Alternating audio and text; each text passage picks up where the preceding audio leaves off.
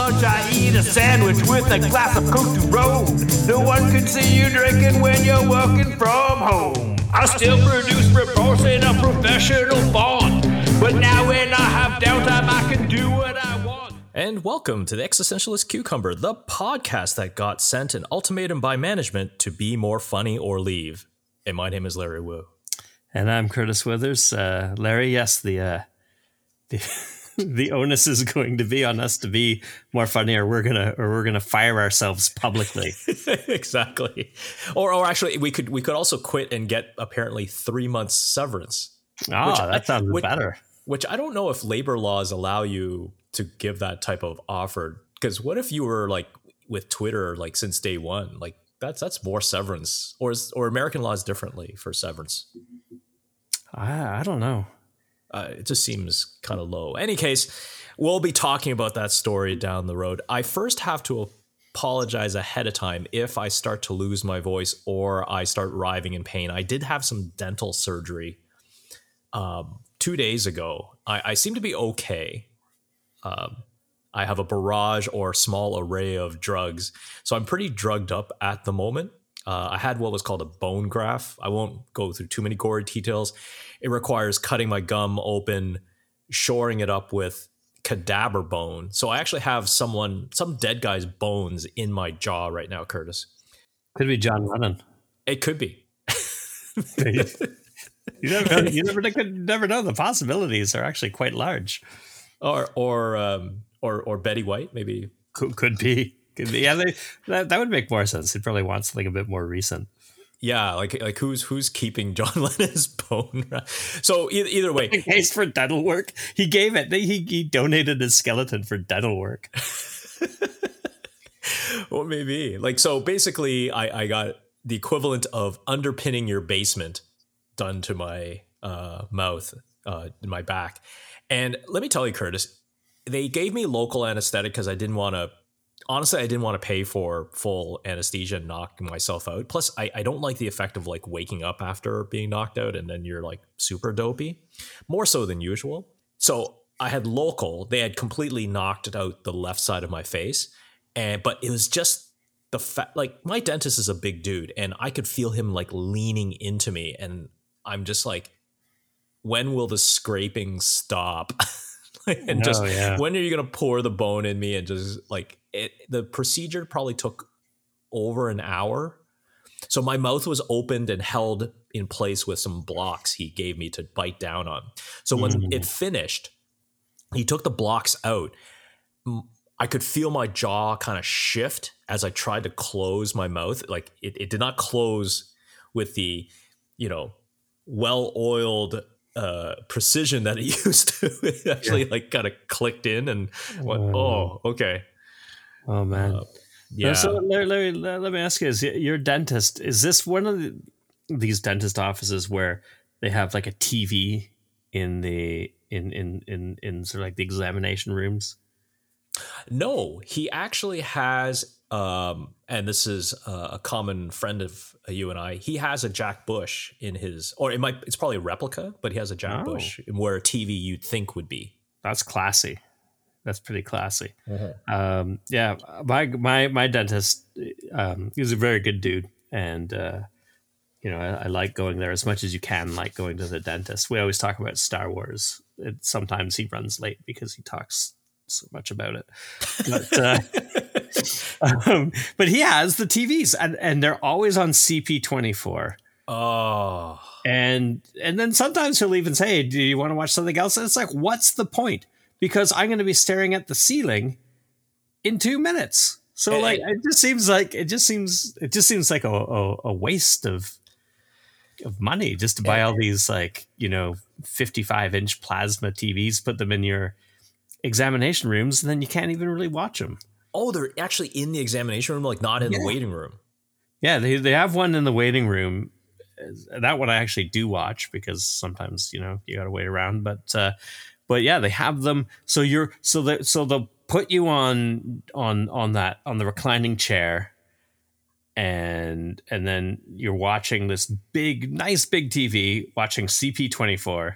So you see the weather, you'll see like last night's like leaf score on the bottom or whatever.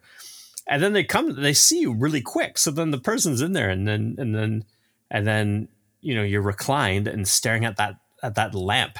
You're wearing sunglasses and staring at that lamp.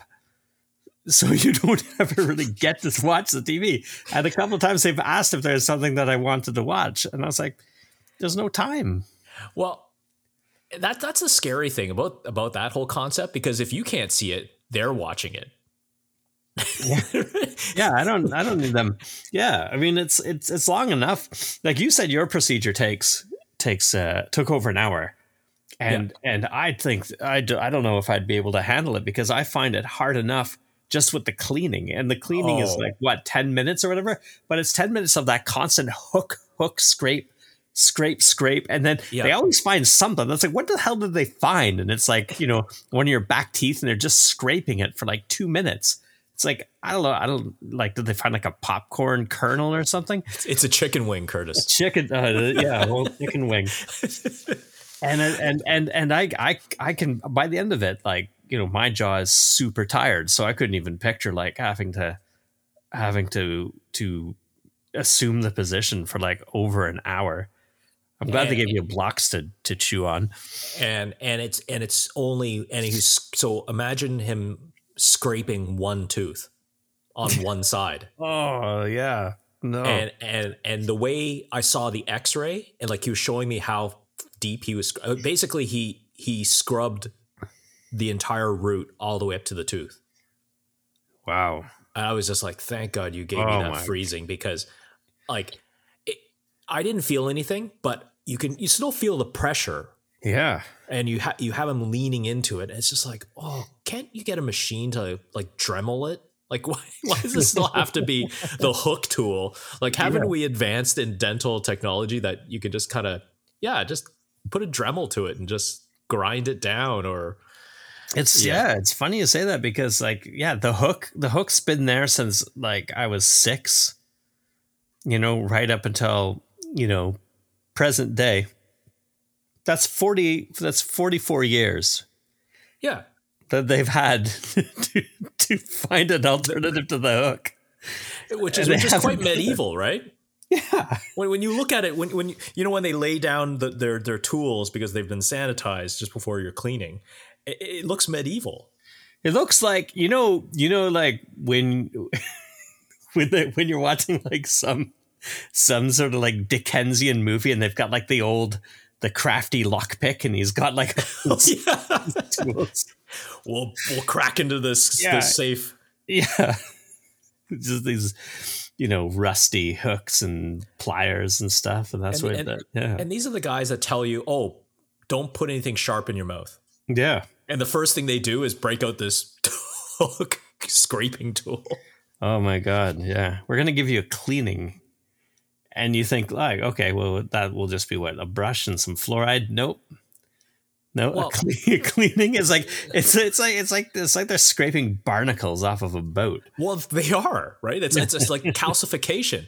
But that's my whole point. Is like we if I can clean my drains with or my shower heads with CLR, and it removes calcification that way, haven't you figured out some technology that I can rinse and remove that calcification? Yeah. Or grind it. Like, it comes off, right? So you're not going to grind. You're already scraping my enamel. Like, what's a small, like, we're talking dental surgical Dremel. I'm not talking about go to Canadian Tire and get that, Yeah. There's got to be something. I think that there's, there's a Shark Tank idea here. That's I think so. And I think we in the first 10 minutes of the show, we probably scared anyone who was originally afraid of going to the dentist to never go again. Yeah. Yeah. Hope you like bleeding gums. Oh, well, hopefully no bleeding gums yet for Arthur or teething at this point. So any new baby news? Is he walking? Is he notarizing any documents? Notarizing documents. I don't know. Not to my knowledge. But he is he's great, except like he's had a bit of a cold. So last couple of mornings, like we've noticed he's been pretty congested, and then when he breathes like it's a real sort of grunty breathing. So now, did you shame the person that potentially gave it to him for showing up to your house with a cold? We don't know. Yeah, I mean, it was probably me because I'm going into work, so it's probably me. But now there's all this news about kids and respiratory illnesses and RSV or whatever it's called, and so of course, like we're going to be, more, we're gonna it's when he has a cold, we're going to be more nervous than we normally would. But he doesn't have a fever or anything like that. So I wasn't getting totally freaked out and like taking him right down to the hospital. So what we did at first is, and you'll love this, is we've got this thing that, and I'm sure other people who have had babies have heard of this. It won't be so shocking to them. To other people, they might find it a bit weird. Is I've got something that just literally sucks the snot right out of his nose. So, and it works. So what you do is you get some saline solution, put a couple of drops in, break down the mucus a little bit. Yeah. And then you get this thing, and it's like a big long tube. And then there's like a filter. Okay. And then there's another tube, smaller, skinnier tube. And you put that in your mouth, and you put the other tube in the kid's nose, and you just suck out all the mucus because he can't blow his nose or anything. Right.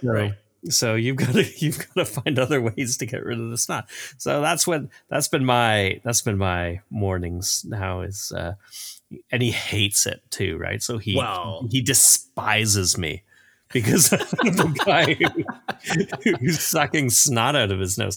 But he feels better. Like afterwards, he breathes better, all this kind of stuff.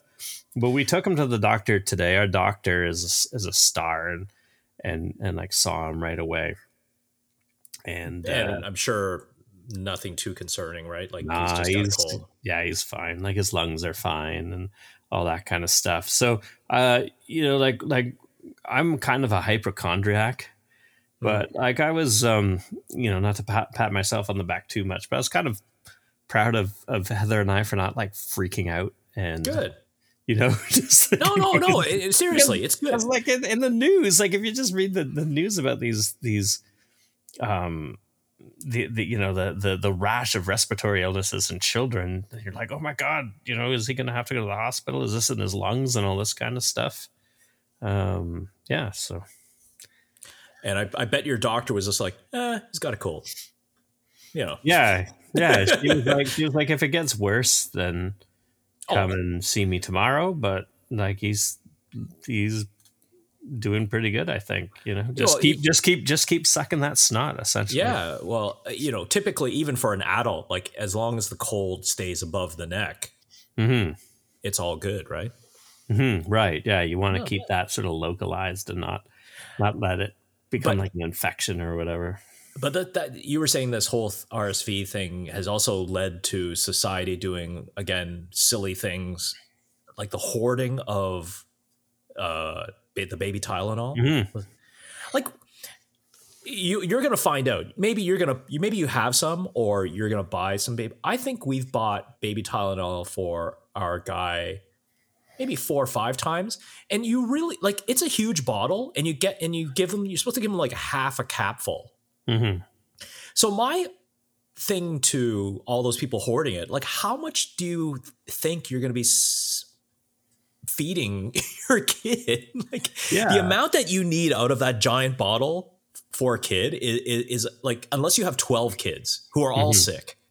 So that's why, again, it's ridiculous. Because I actually, when I went to pick up my prescriptions for my dental work, I saw that aisle where it's just kind of like the cold and flu aisle, and that's where, and it was bare. Mm-hmm. It was April 2020 for flour all over again, or toilet paper all over again. And it's just ridiculous, right? Yeah, it's like that. It's like I went to get him his saline solution last night, and I went to a big Shoppers right at Coxwell and Danforth, and it was the same, like just nothing, just in that cold and flu section. So yeah, so Heather and I, we went to get our flu shots this morning, and at a different Shoppers Drug Mart, and it was the same, like nothing in that aisle, and we're always looking because, like, you know, we we don't need it right now, but you know, if we see some, we're gonna buy it because we're you know. We're living in the we're not hoarders necessarily, but out of necessity, we're living in hoarding times. Oh God. Like what they need to do is just have smaller sizes, because if you look at the baby Tylenol, it comes in these, I would almost say like half the size of like mouthwash. And like I said, you'd only give them like half a cap.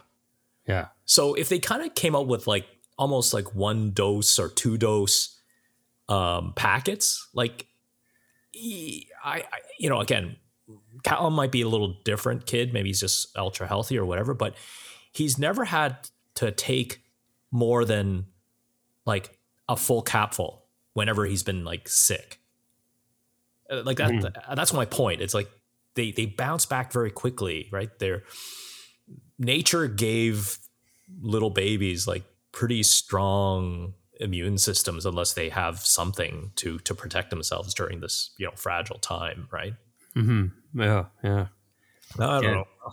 Well, hopefully he'll be fine, and this will just be part of his building of his immune system. And yeah, like he had a good day today, so you know, we and you know, the doctor, it was one of those things too, where as soon as I made that doctor's appointment, he seemed fine.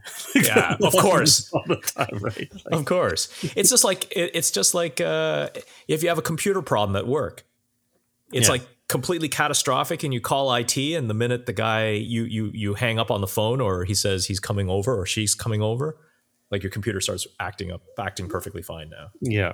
Same thing. Oh, you know who else, you know, is looking pretty fine these days is the Argos. Hey, the Argos are. I don't. You know, I'm pretty pumped because this Sunday, the Argos will face the 2-time defending champion Winnipeg Blue Bombers for the Grey Cup in Regina. And you can hear the crickets from here, Curtis. Well, you know, like the MLS, the Leafs. Okay, let's just call Raptors from earlier this season. Like, let's just run down the Jays. You know, nothing. Argos going for the finals, baby, and no one seems to care. Yeah, well, you know, maybe you should care because the last 6 Grey Cups they've appeared in, they've won them all. So, you know, Leafs can't get out of the first round is all I'm saying. They can't get out of the first round of the NHL playoffs. Argos, they bring home the goods. And didn't you mention, I think off air, you said the last time they won, Shania Twain was the halftime show? And did she come out like in a dog sled or something like that? Yeah, she got pulled out. And it was in Ottawa. They were playing the Calgary Stampeders in Ottawa, and it was really snowy. Like it was a greasy game. Like that's probably how the Argos won, because they were not the favorites. And yeah, in the halftime show, Shania Twain got pulled onto the field by I don't know if it was a team of sled dogs. I think it might have been 2, but like, yeah, she rode a dog sled onto the field. It was awesome. So we need that to happen again. I don't know, in Regina, what would be more appropriate for Regina? Maybe Shania coming in on a fishing boat. Maybe not. I have no idea. I don't think so. I don't know. Maybe in a potash truck or something. I don't know. Or maybe some kind of threshing like vehicle. Yeah. Combine. A combine. Yeah, there we go. Shania Twain on a combine. Okay. Got it. So good luck. Go Argos, go. Yeah. Well, you know, unless you're listening from Winnipeg, in which case Bombers all the way. Yeah. Well, hey, they've got 2. Argos are due. That's true. I don't know how to segue to this, because this is more about, we were talking about your babies before, and then we went to Argos, and now we're going to come back to babies, but about making babies. So this is this week's I am the asshole. Curtis, we need to have like some type of intro music for the I am the asshole, am I the asshole segment. I think we'll have to work on that. That will be our Be More Funny project. I'll get my band on it. Okay, there we go. So, am I the asshole for asking my daughter not to have sex while staying at our home? So, the author is the father. So, my wife and I, they're late 50s, 4 grown kids. Wow, talking about being busy with, and they're being uptight about one of them having sex. One of our middle kids. So, she's not the oldest at 26. And I love that her husband, 20 something question mark? 20, yeah, some sort of somewhere in the 20s. So they're married. They're in the process of buying their second home.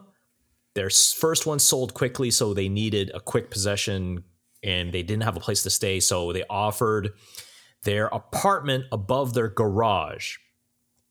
So things are going well and you know, it's nice to have family and eating together. But I think what happened was one night he had gone to the back of the apartment. Well, I guess it's where his garage to get something.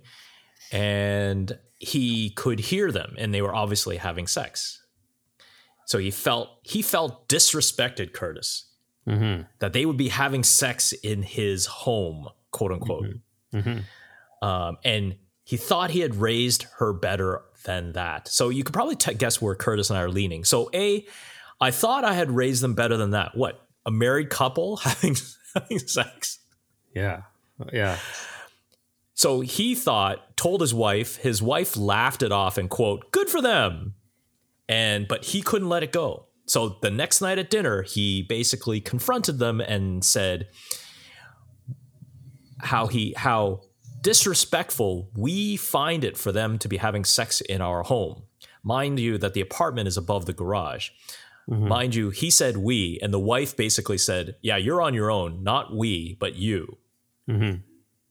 So apparently they excused themselves from the meal. He expected an apology, but instead they moved out the next day. Oh, Curtis. Do you know what I love the most about the Am I the Asshole segment is that the person who writes them is always expecting an apology. Like so righteous these people are. Yeah. I like this. But in my mind, they are staying in an apartment on our property. They could have at least abstained until they don't live with us. I would never dream of disrespecting my parents having sex in their house. Yeah. Yeah, which I like that line because there's a missing word. Yeah. He meant by having sex in their house. Because otherwise he's saying he wouldn't disrespect his parents while they are having sex in their house. Well, maybe he did mean that. Yeah, maybe. Maybe. I like that. I thought I had raised her better than that. Better than what? She's 26, married. Like, come on. Yeah. Come on. Yeah, I think it's pretty ridiculous. You know, like I don't know. Obviously, you know, you want to be discreet when you're in somebody else's home, and you're, you know.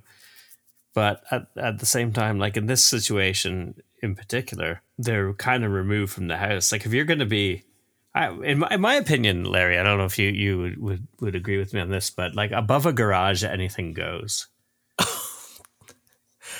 It's not even in the house. Above a garage.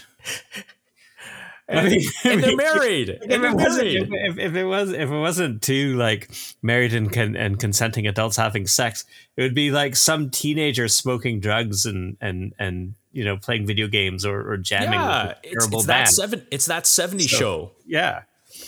I mean that's what lofts above the garage are for. So here let me pose this question to you, Curtis. If it was his son that was staying in the apartment above and having sex with his wife, do you think he would have made that same big of a deal? That's an excellent question. Or do you think he would have like high-fived him at dinner and say, way to go, bro, or bro? Yeah, I mean, I can't speak obviously to this person, but like, I mean, you bring up a good point. There's often double standards with sort of, you know, sexuality Yeah. and gender, and yeah, and I don't know, like, yeah, I mean, I know enough. I know enough dads where I think that would have been the case. Mm-hmm. You know, people who are my contemporaries in age would probably view it the same. You know, maybe they have different sort of.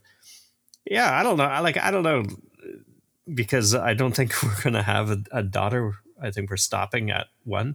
So I don't know if I would have a different sort of thing. But yeah, maybe for some dads, it's like, you know, you treat your daughters, you're overly protective of your daughters, and with your sons, it's more like a vicarious existence type of thing. So it's like, yeah, awesome, way to go, dude, or something. Well, here's a spoiler for the dad. She was probably having sex with then boyfriend, now husband, probably in the house when they're teens. Yeah. Yeah. So there you go. Yeah, exactly. And not above the garage. Not above the garage. Yeah. In the insulated part of the house. Any case, we wanted to give some time to our last segment, which is talking about She-Hulk, the entire series. But on to the headline. A new epidemic is raging through Springfield, and this one didn't start with Krusty Burger's whatchamacarcus sandwich. All right, Curtis. This was a story I found, again, while you were on paternity leave from the show. And this is a Newsweek article that brings up the most ridiculous album of the year winners in Grammy history. So this is just album of the year. So in this article talks about how basically the Grammys, from the dawn of the Grammys, never got it right, just really, really like tone deaf reasons and just out of touch reasons. So they listed a whole bunch of years where it was just ridiculous. And I said that we both pick one, and I'll go first. Okay. And it's in 1961. This one, just because it's hilarious. 1961, album of the year went to Bob Newhart for The Button-Down Mind of Bob Newhart. No, Bob Newhart was not a singing artist back in the 60s. This was his spoken word comedy album. Yeah. That's the best music could offer in 1961 or 1960. Yeah.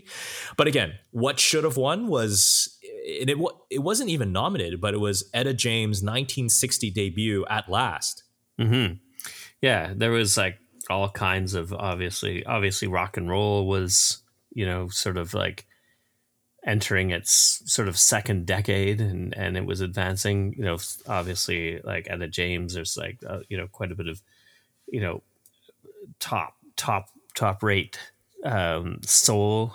There would have been tons of stuff from Motown during that time. Yeah. Right? Yeah. Like it was, that was, that nothing against Bob Newhart, who's a comedy legend, but, you know, now, if you're Bob Newhart, And you like, I'd love to see if there was a recording somewhere of him accepting that award for album of the year. Like it would have been like instead of in the 80s, like in the early 80s, it would be like instead of Gandhi winning the Academy Award, it was Eddie Murphy's Delirious. and you know, I love Eddie Murphy's Delirious, but it's not a cinematic masterpiece. Yeah, well, you know, Gandhi, Delirious had about the same amount of swearing in it, right? I think so. So, Curtis, what's your pick from this article? So my pick is, and I actually like this album, is Christopher Cross's self-titled debut, one in 1981, when it was, I don't know if it was up against, but Newsweek suggests albums that could have won that year would have been The Clash's London Calling, or Pink Floyd's The Wall. Oh yeah, that album. Yeah. But it was Christopher Cross. Now, Christopher Cross, as you well know, is a soft rock legend. So, you know, I'm not going to take of AM radio, eh? Oh man, let me tell you, Sailing, You know, that All Right, Think We're Gonna Make It. You know that one? Of course, the theme to Arthur, the Dudley Moore Vehicle. The Best That You Can Do. Yeah. Yeah, it's just, he's got some, I don't know if they were all on this album, but he's got some songs that I genuinely do like. But are they Grammy worthy? Like, I think what happens sometimes, and definitely the guy who wrote this article, is that when it's like an award for like the album of the year, you expect it to be something that introduced a new band, like a new important band or artist, or pushed the boundaries, or made a statement, or something like something that would have made it a seminal album. And a lot of times you get Christopher Cross, or like they mentioned one year that Steely Dan won, and nothing against Steely Dan, who's put out some great stuff, but it was again like 20 years late. After it was it was like a throwaway album that they probably released so they could go on tour. And do you remember like when this is well, hold on, before we move on to I think I know where you're going with this, but soft rock sensation, AM sensation, but I'm interested. Christopher Cross and Michael McDonald went into a fist fight. Yeah. I'm backing Christopher Cross like 10 times out of 10 in that scenario. Okay. Yeah. And for people that don't know who Michael McDonald is, he is in the 70s. He basically went around infecting other bands and turned them into AM sensations, right? Yeah. Doobie Brothers, Steely Dan. Yeah. Yeah, he has a very I don't know. And don't forget his duet for Y'all Won't Be There. That's it. He's had a hit with What a Fool Believes. He's got a very I don't know if you would call it like an inoffensive voice. It's AM voice. Yeah, it's total AM voice. Yeah, it's AM voice. Like I think Christopher Cross like would wipe the floor with him personally. Okay. Yeah. So sorry, your funny story, because I assume it's about that. Is it heavy metal album? Yeah, heavy metal album of the year. Yeah. So the Grammys introduced in 1989 Best Hard Rock or Heavy Metal Performance. Again, decades after like Black Sabbath started, just decided, we went like this is around the time, I don't know when they had their first like rap, like best rap performance, but this is that would have been more current than hard rock and heavy metal, which had been around for so like really since the late 60s. Mm-hmm. They decided in 1989 we should pay lip service to this movement. So for their first one, their first award, they have 3 nominees. One of them is Metallica's and Justice for All, with their 4th album, the one that had a 1, pretty big. Mm-hmm. Another one is Jane's Addiction. Nothing Shocking. Strong album. Strong album. I mean, Jane's Addiction, one of the most important bands, or founders of Lollapalooza, like just really huge, influential band. And then the 3rd one is Jethro Tull's Crest of a Knave, featuring the lead single Farm on the Freeway. Again, a band well past their absolute peak. Just basically like hunkering down and shitting out an album so that they could go on tour or whatever. And sure enough, much to James Hetfield's chagrin, Crest of a Knave wins the very first Grammy for Best Hard Rock or Heavy Metal Performance. And it actually was a question on, it was $1 million question on Who Wants to Be a Millionaire. And the guy there was this guy, and he was kind of like a bit of a comic book store Simpsons kind of guy. Mm-hmm. And he got to the $1 million question. So he's got $500,000. I'm not feeling too sorry for him. And Regis asks the question, and he's like, which of these bands won the first Grammy? He's like, is it Metallica, Motley Crue, blah, blah, or Jethro Tull? And then the nerdy comic book guy goes, well, there's only one of those bands that I would listen to, and I'm pretty sure it's not them, so I'm going to take my $500,000. So then at the end of the credits, Regis is like, well, he didn't get the $1 million. The answer was Jethro Tull. And you can see the guy's face just go, what? Like a cartoon, right? Yeah. Like yeah. He had the big, like, like the jaw drops, like, so it was great. It was great. I was yelling at the TV. It's like, no, it is the band that you think it is. If he had have phoned me, if he hadn't used his phone a friend, I could have $1 million. I could have doubled his winnings, and I would have asked for only a modest cut. Yeah, well, because of the gentleman that you are. Yeah. Well, so Curtis, just to show, because it does seem that the Grammys are always 10 years behind, because the very first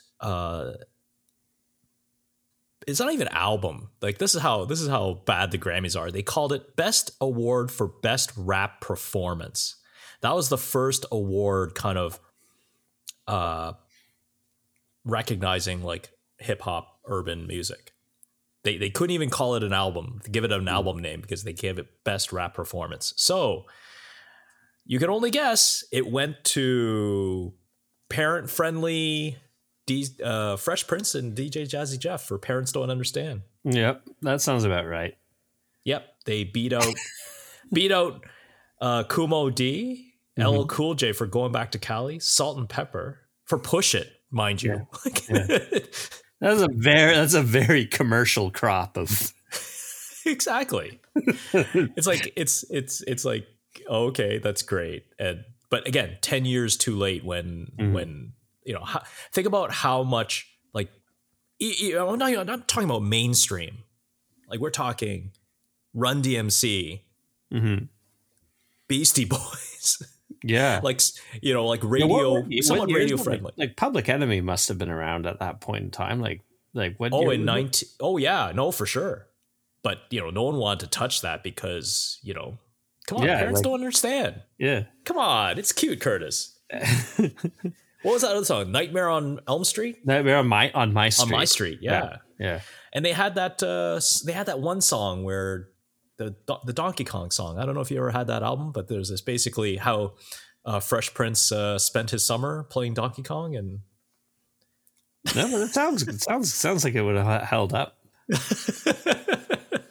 Boy, okay, let's move on to the next headline. Not so lighthearted, and this goes back to the opener from the beginning.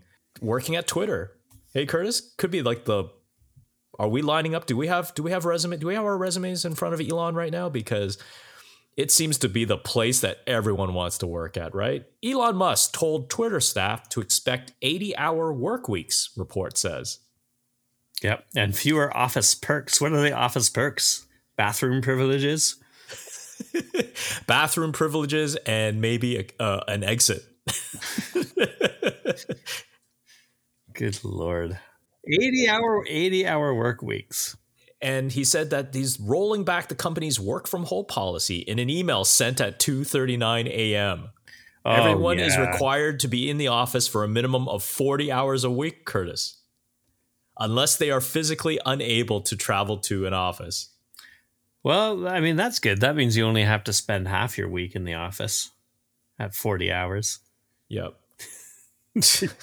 So on top of that, Twitter's been all over the story. Like, oh my God, like it's insane. Like this last week was all about the blue check mark, right? The verified blue check mark. Yeah. They changed the program because I guess instead of having advertisers become a main revenue source, we're going to get fees from people that want the check mark. So what is it? They charge like $8.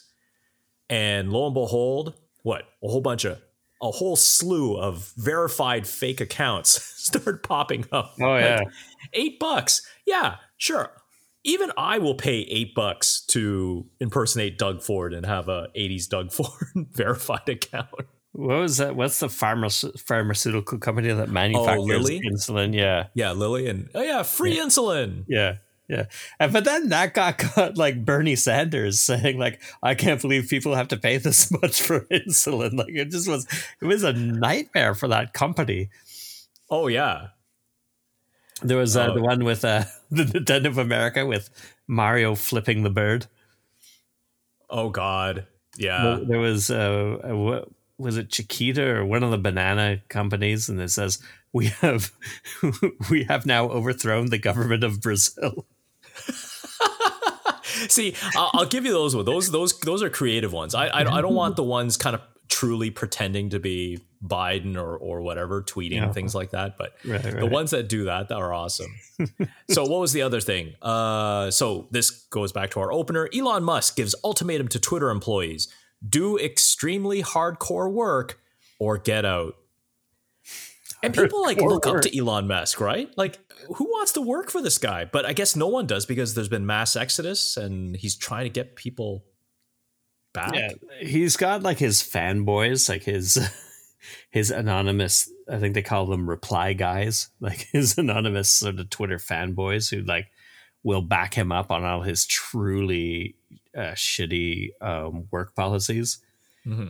But they don't have to work for him, right? I think they like the idea of somebody just unapologetically being terrible and being able to wield that kind of power. But like, yeah, these guys would never work for him. Yeah, exactly. I think it goes back to what you said about 10 minutes ago about, you know, the asshole, if he had a son, like this is the father or the fanboys trying to live up their life vicariously through Elon. You definitely I'm the richest man in the world and I'm an asshole and I can tell people what to do, and you know, sure, maybe that's what they're seeing, but yeah, like it's almost fun. Like if it wasn't frustrating, it would be almost funny, like to just go through and just see the people who hardcore, to use his word, defend Elon Musk on Twitter.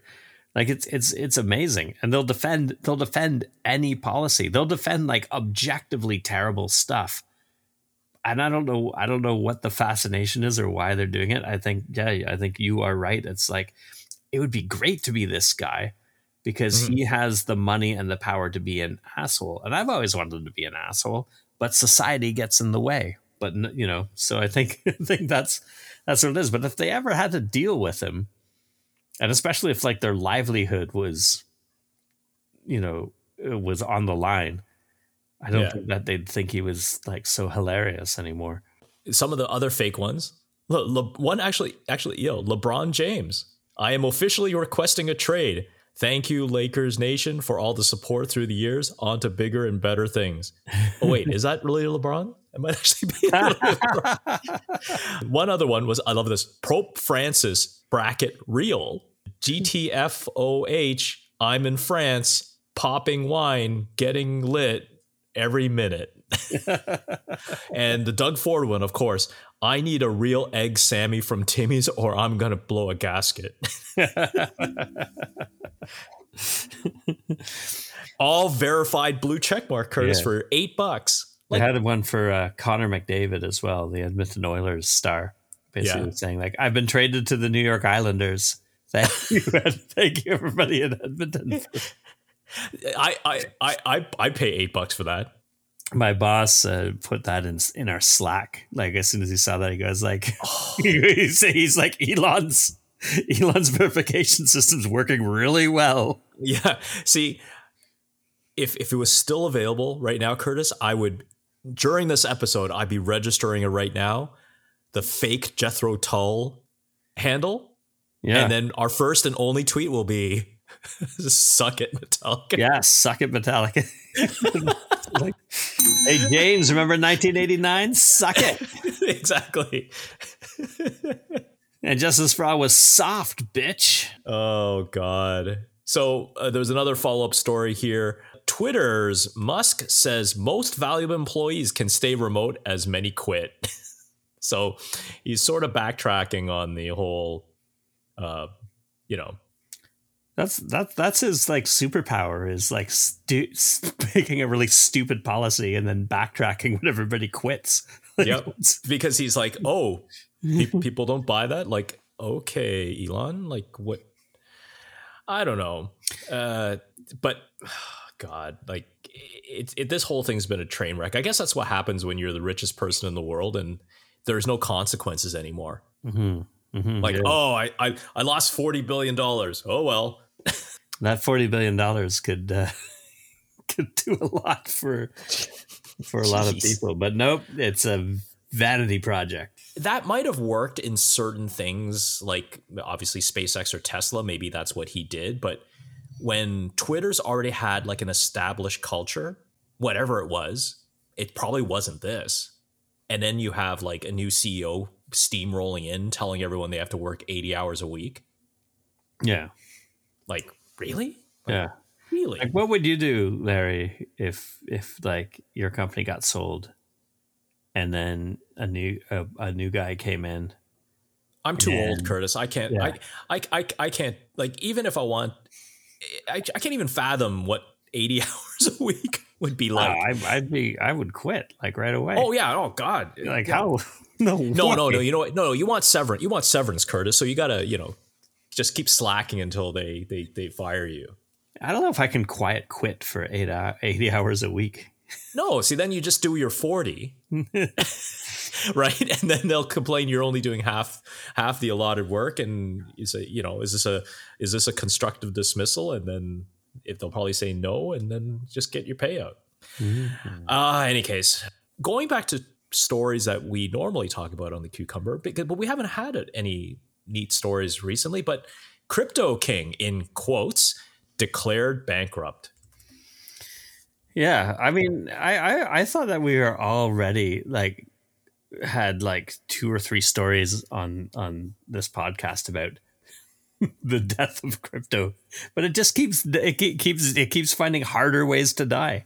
Yeah, but that was the one story. But really, the story we wanted to talk about was Justin Bieber bought a Bored Ape NFT in January for $1.3 million. That's likely worth about $70,000 in the wake of the crypto crash. Oh, poor Biebs. Oh, well, he had the foresight, or maybe someone told him, hey, this is where you got to put your money as an investment. So he bought a Bored Ape. If anyone knows what that is, it's a very famous NFT, series of NFTs of this ape who just... a cartoon ape. They're well drawn. I'll give them that. But yeah, there's this one. I think you and I were trying to figure out why the one is worth so much, but we think it might be like the stencil of the original or something. Yeah. But with Ethereum tanking, like it's worth a small fraction of what it used to be worth. You know what? Bought it at. You know what jumps out at me from this headline, Larry? Is that it's still worth $70,000. Yes. And you know what, Curtis? In the time that you just said, the fact that it's worth $70,000, I've already taken several screenshots and screen captures of this NFT, and I might actually just use it as my Instagram image avatar photo. Yeah. And then when you get bored of it, you can sell it to some gullible pop star for, 75 Ethereum. Is that a lot? I don't know. Yeah, 75 Ethereum? Probably not anymore now that it's kind of tanked. Because he bought it for 500 Ethereum. Right. And now if 500 Ethereum is now worth like next to nothing. Right.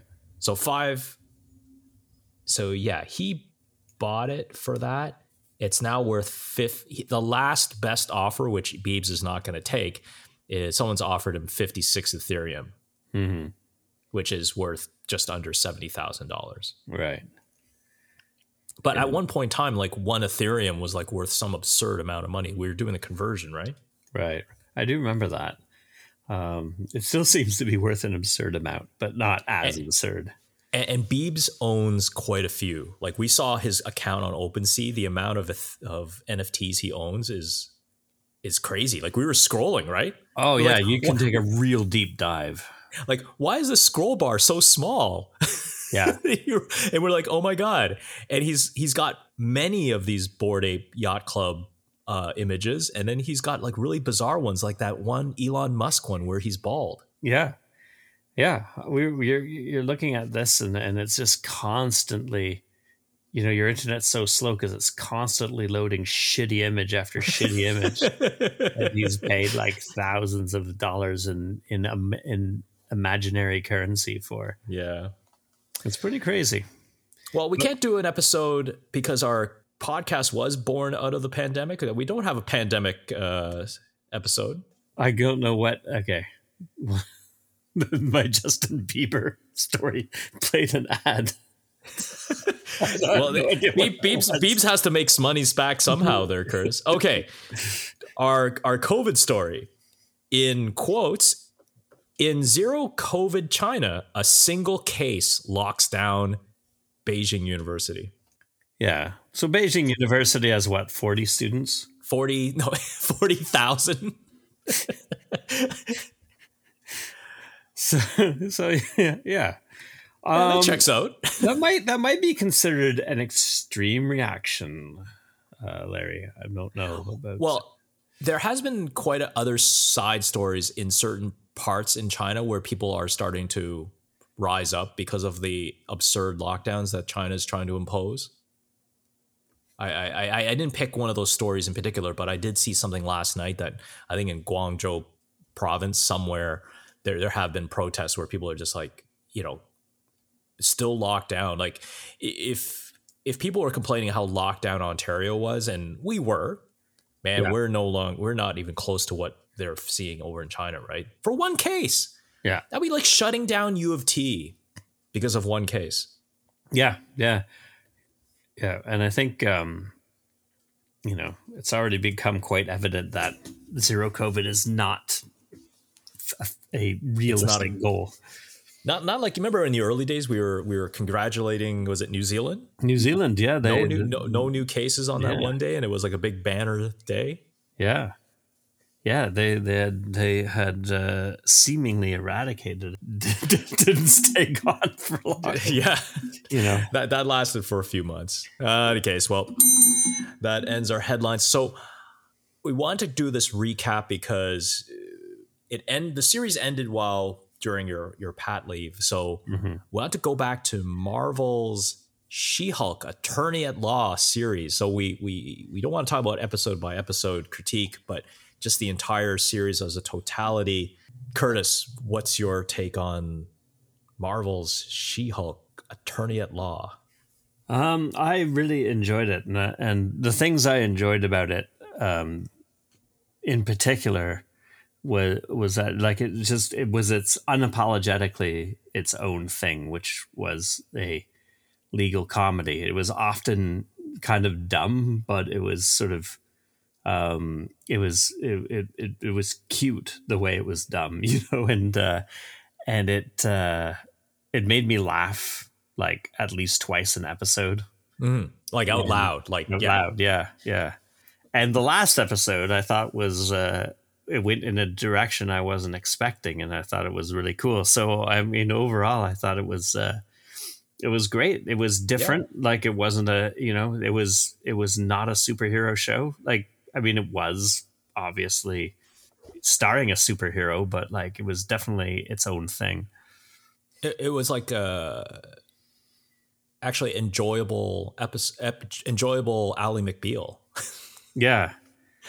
But Ally McBeal with better characters. So I liked it as well. I enjoyed the hell out of it.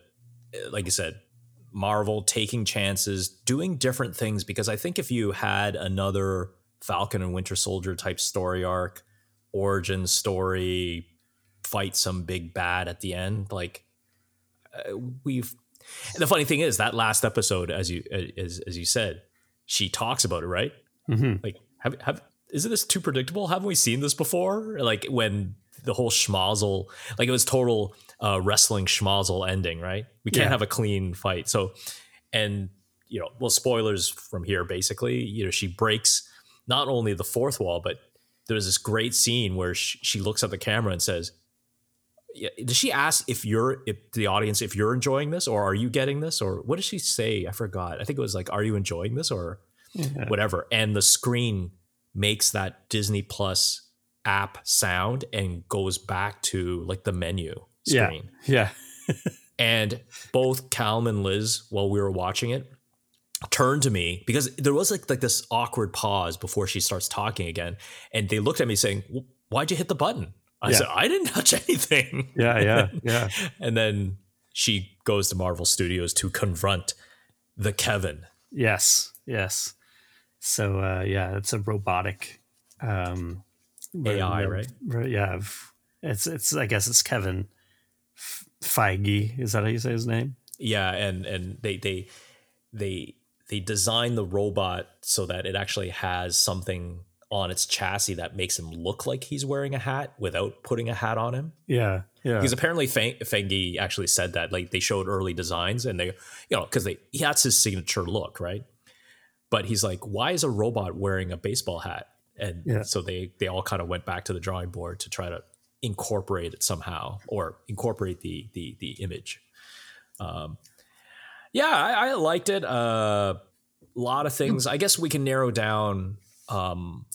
Curtis, what kind of name your kind of top 3 things that you really liked about it? And you can go into an episode specifically, or like what kind of jumped out at you besides it being funny. Well, I like the way that, like, even though like it existed in the MCU, and some characters like Wong is in it, and Abomination is in it sometimes, but there's and the Hulk obviously is in the first episode quite prevalently.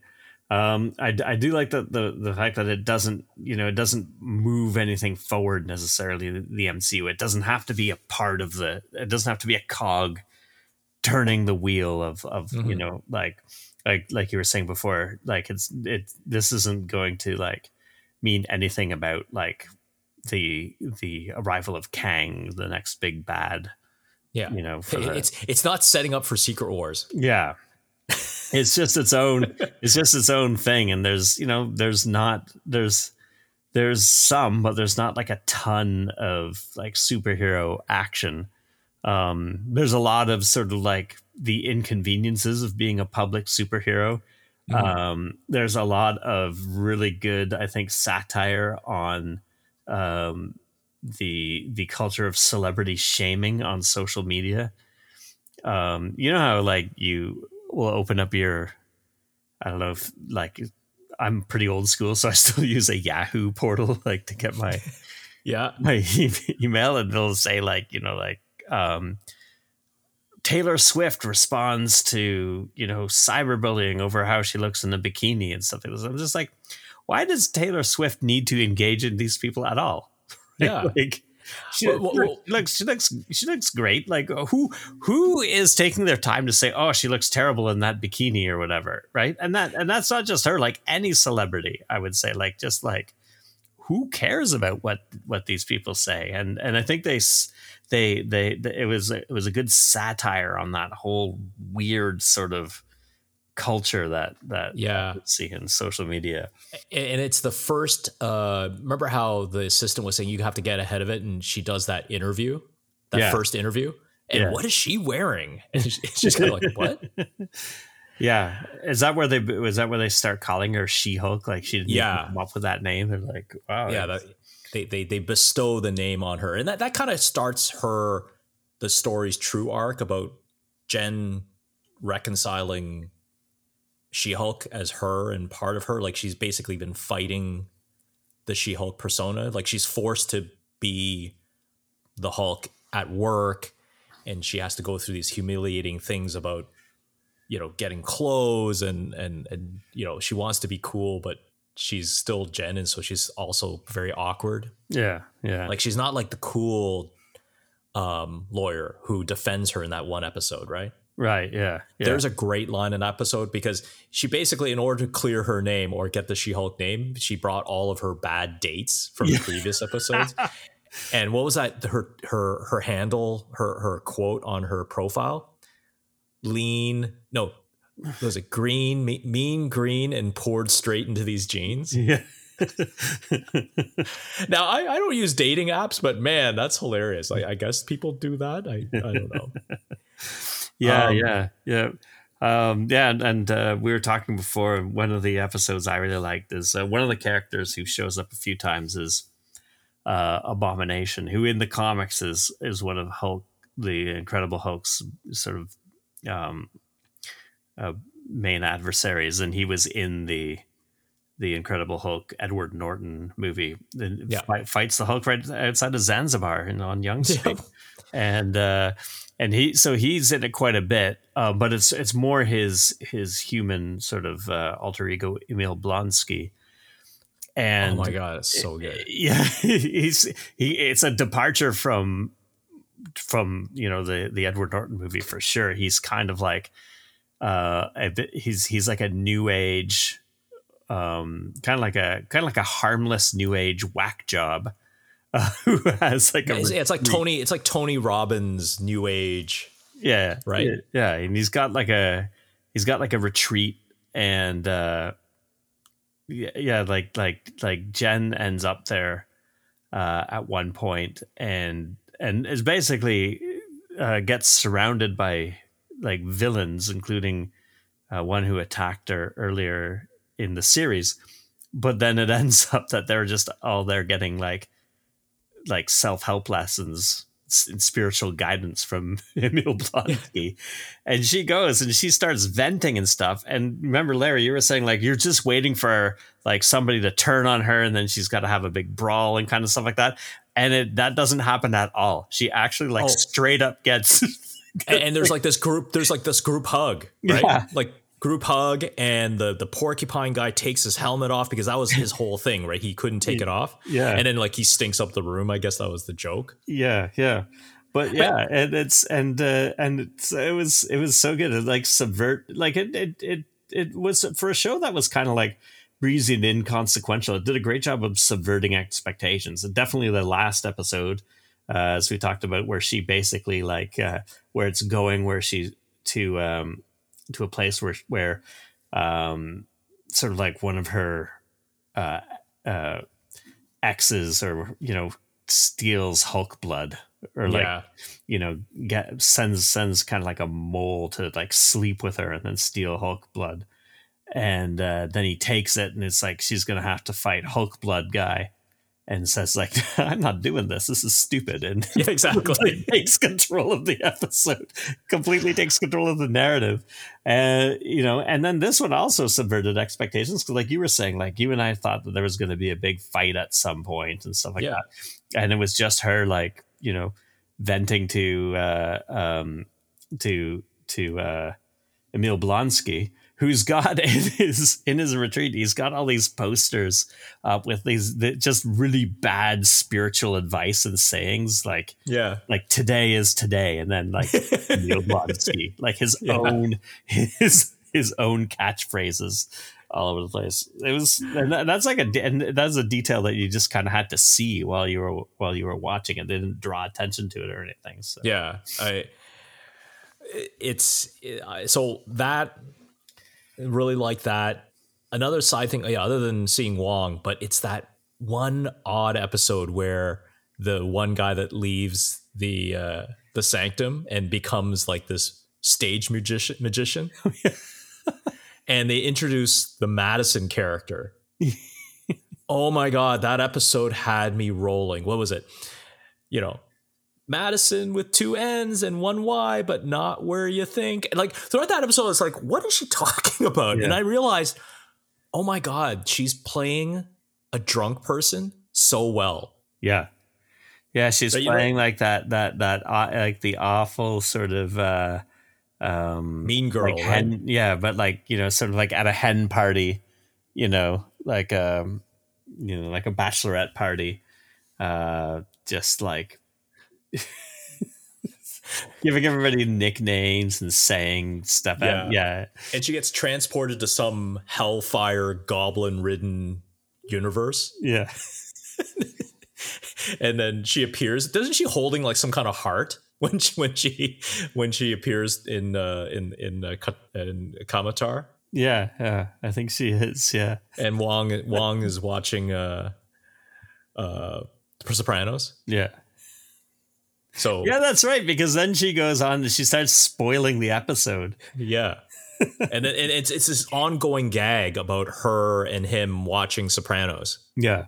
Right. Because they after the case, the court scene, she goes with Wongers. That's what she calls him. Yeah. Wongers for Froyo. And they go talk about Sopranos. And that's what I also like about that series too, because like Wong, who's like pretty serious in the Doctor Strange movies, right? Like, yeah, he's Sorcerer Supreme.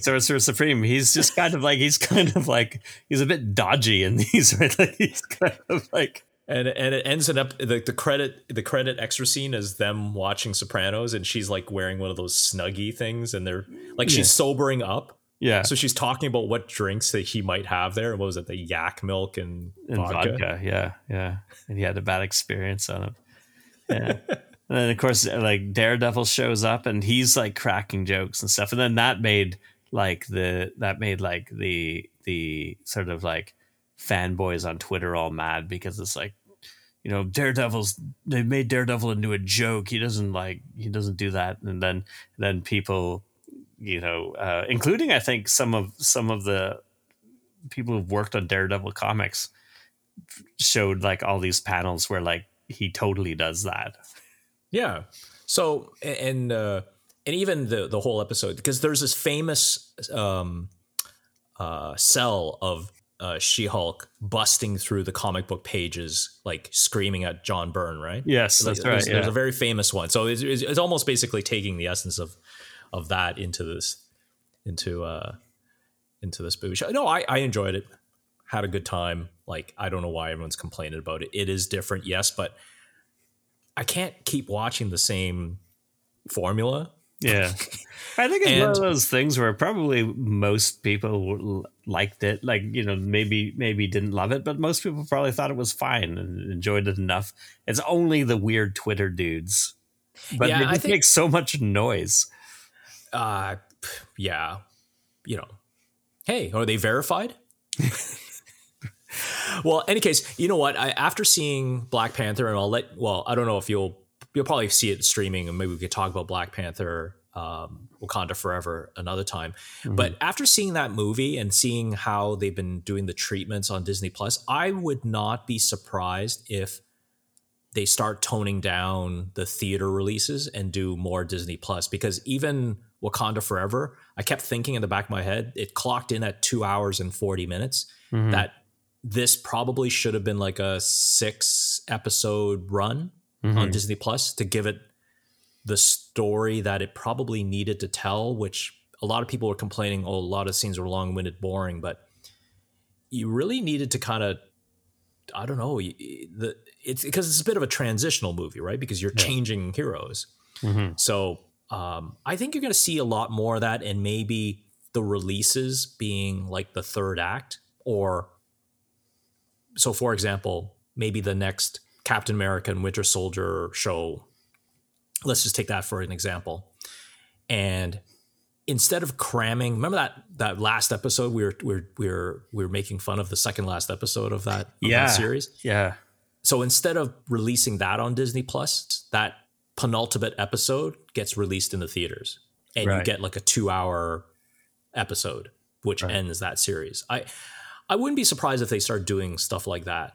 Yeah, and I think apparently the other thing that they're interested in doing is like the Marvel special presentations, doing more of those. They did their first one with Werewolf by Night, and there's going to be the Guardians of the Galaxy holiday special.